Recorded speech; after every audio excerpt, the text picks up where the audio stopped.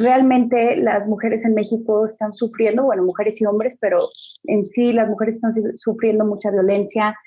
Hay muy pocos seguimientos, hay esta percepción porque hay muy poco seguimiento, o al menos es lo que vemos en las noticias, en casos trágicos, ¿sí?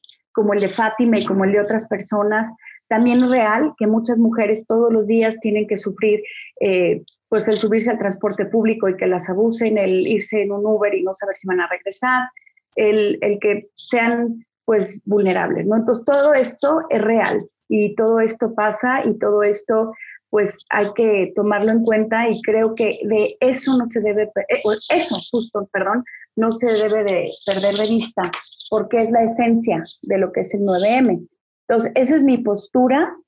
Creo que lo que muchas madres, mujeres, niñas, jovencitas sufren o tienen pues, ¿cómo te puedo decir? No me gusta usar la palabra empoderar, pero pues tienen que aprender a defenderse. O sea, todo eso es una realidad en México. Y, y todo eso hay que, pues, tenemos que ser conscientes en la sociedad de que todas de alguna manera somos hijas, madres, esposas, novias, amigas, trabajadoras, colaboradoras. Y el fondo era qué pasaría, o sea, como empezó el 9 de marzo, es qué pasaría si no estuviéramos, ¿no? ¿Qué pasaría si muriéramos? Creo que eso es lo que hay que rescatar.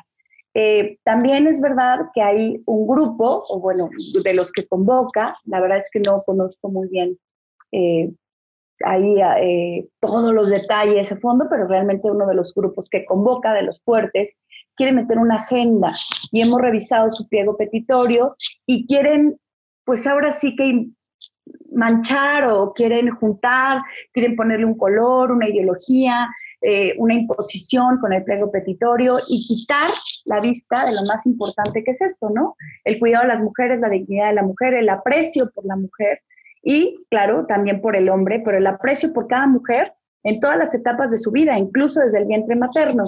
Y estos grupos o alguno de estos grupos que ha convocado, pues lo que quiere es meter en la agenda pues lo que es el aborto y todo ese tipo de violencia, vandalismo, y eso no estamos de acuerdo porque creemos que somos constructoras de paz y es lo que a mí me gusta de este movimiento, el ser constructoras de paz y donde vayamos dignificar.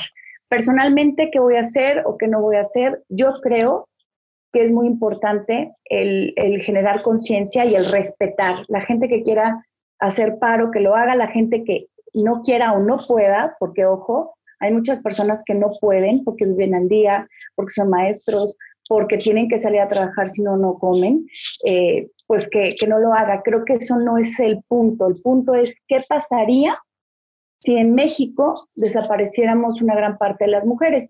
Y esa es la sensibilidad que hay que tener. Yo en lo personal, ¿qué voy a hacer? Pues obvio no voy a consumir absolutamente nada, no voy a ir al banco, tengo 2 hijas, también vamos a hacer lo mismo y nosotros pues nos vamos a reunir, bueno, más que reunir, estar entre nosotras y hemos pensado escribirle a todas ellas mujeres que han formado parte de nuestra vida, que han sido una pieza valiosa desde alguna ex jefa, ¿no? Por ahí. Yo ahorita me acuerdo de mi primera jefa en el radio que tenía yo 17 años, ya como me hizo sufrir, pero ella me enseñó muchas cosas también.